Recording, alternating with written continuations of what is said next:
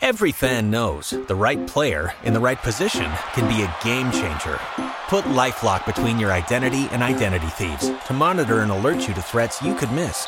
Plus, with a U.S.-based restoration specialist on your team, you won't have to face drained accounts, fraudulent loans, or other losses from identity theft alone. All backed by the LifeLock $1 Million Protection Package. Change the game on identity theft. Save up to 25% your first year at LifeLock.com/aware.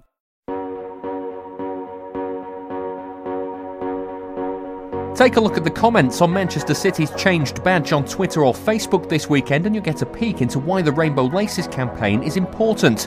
This is the Daily Mail's Adam Crafton speaking to the Sunday Supplement on Sky Sports. I think it sets out to create the best possible environment for people to feel comfortable to be themselves. And I think it's succeeding at that to a certain extent. I think it's a good campaign. It's only for a couple of weeks a year. I think there are things that could be improved by football clubs, by people in football. I would like more players to talk about the issue. You know, if you look at the last 2 weeks, how many Premier League players have actually spoken confidently about this issue and said, because they will all know someone now, I would imagine, who is gay. Adam's not wrong. He was speaking generally, but looking at it from a City perspective, not one player in Pep Guardiola's side wore the Rainbow Laces. There's a fear of even discussing the issue, I feel, amongst a lot of Premier League footballers.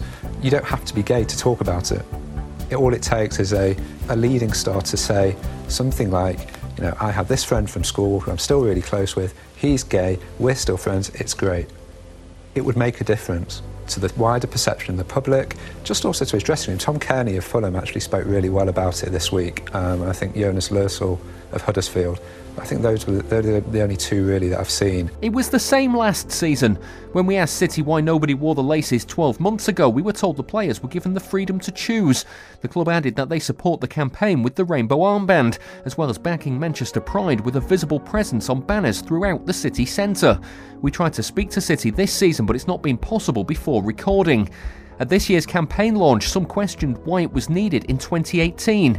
Here's 32-year-old Jamie, a City fan who's gay. Just seeing the likes of Fernandinho on Saturday, for example, wearing a rainbow on his captain's armband makes me feel more visible and valued as a gay City fan. Also, seeing the campaigns on Twitter and on Facebook just makes you feel better, really. And this is 29-year-old Jack. He explains that being a gay City fan has meant he's had a range of experiences at matches. I guess I've kind of had two experiences, like the good and the bad. I've actually been to see City win in the Champions League away at Seville with a boyfriend of mine at the time. And, you know, we were just kind of holding hands and stuff at the stadium, and, you know, no one said anything, no one batted an eyelid or anything. But I've also kind of heard, obviously, the F word kind of said at a referee for getting a call wrong against a City player by a City fan, and, you know, it does leave a bit of taste in your mouth. I kind of feel that until people see the F word as the same as the N word, I don't really think that anyone will know how offensive it actually is until they're on the same level. He thinks LGBT visibility is important. I really think that the Rainbow Laces campaign is great, and it will go to show that there are gay players out there who are just, you know, wanting to actually play football and, you know, show support with other gay people in sport. I think they are still fearful of coming out, because when you do see the replies on Facebook and Twitter, there are still people who don't agree with it, but that's in the minority. And luckily, I think the campaign's showing that, you know, the attitudes are changing in England, and hopefully it will get better in the next couple of years. Men's football has no openly gay players in the top leagues, but there are other sports that do. This is 22-year-old Lewis Daly. He represents Team GB at water polo and is openly gay. Being a sport with rather large lad culture involved, similar to rugby, I was always worried about the coming out process. And I think if I'd known about the Rainbow Laces campaign maybe a little bit earlier, I would have felt a little bit more comfortable being myself and telling people at a younger age. Water polo, being like a minority sport, doesn't get very much TV or radio coverage, so having the Rainbow Laces really quite visible over Twitter, Facebook, all over the TV in the Premier League, it's absolutely fantastic to see, and hopefully it'll encourage younger players or people that are currently hiding themselves to come out and feel comfortable in being who they are. Lewis explains how simple gestures can go a long way. The Rainbow Laces campaign has had an effect on me personally. So last year, during the campaign, all the lads wore rainbow laces around their neck, obviously because we don't wear any trainers when we're in the pool. It just made me feel very welcome and very accepted by my team, and it was extremely heartwarming to see such a small act that goes such a long way. While there are no out players, there is an official in the Pro League who's openly gay. Here's Ryan Atkin. All too often, we read or hear of homophobic chanting or abuse at sporting events across the country, but especially in football.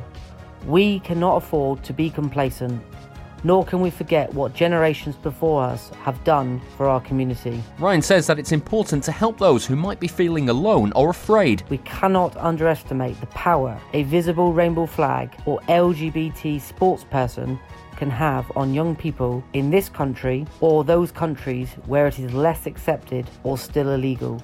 We should not be afraid of sport, and sport should not be afraid of the LGBT community. Ahead of putting this feature together, the Blue Moon podcast spoke to several City fans who identify as LGBT but whose friends and family aren't aware, or who have only recently taken their first steps towards coming out. Many express concerns about telling those who they go to the football with for fear of a negative reaction or being treated differently. One supporter who asked us to remain anonymous has recently come out as bisexual. I think you would struggle to find LGBTQ fan in England today who hasn't experienced some form of abuse on the terraces.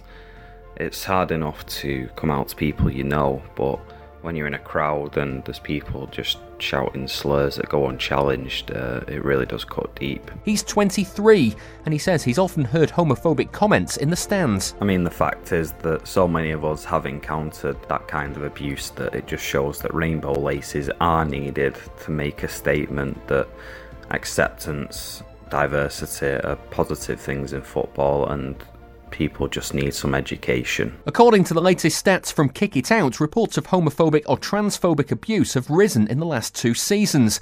Meanwhile, Stonewall says that more than half of people think anti-LGBT language should be challenged at sporting events, but only a quarter are willing to do it. Cass is 21 and a City fan who identifies as queer and non-binary. That means their gender identity isn't male or female. Football's unfortunately a tough environment for queer people, even in 2018. You only need to be in sort of South Stand for less than 1 hour for football to hear some kind of homophobic or transphobic slur being hurled around. I mean, I love my club and all of our supporters, but there's a vicious side to some of our supporters that needs to be stamped out. Cass has been going to City for several years and has heard a number of things said in the stands that have gone unchallenged. I hope the Rainbow Laces campaign can demonstrate to these types of people that any abuse towards LGBTQ plus people is utterly unacceptable. When these people stand on terraces and hurl homophobic and transphobic abuse at players and officials, they don't know who stood around them. They don't know how it feels to be transphobically or homophobically abused. I know both those feelings, and I can tell you it ain't great. And as Adam Crafton explained on the Sunday Supplement, football has the power to change people's lives, but the sport can only do it if it really wants to. There needs to be education for both those managers and players, and I think it should be compulsory. We always talk about it as a great thing when players are religious, and that's a good thing for them. But there is this uneasy truce between religion and homosexuality, for example, and a lot of players are religious, but that therefore would make it more difficult for them to be comfortable with their sexuality if they were, for example, to be gay.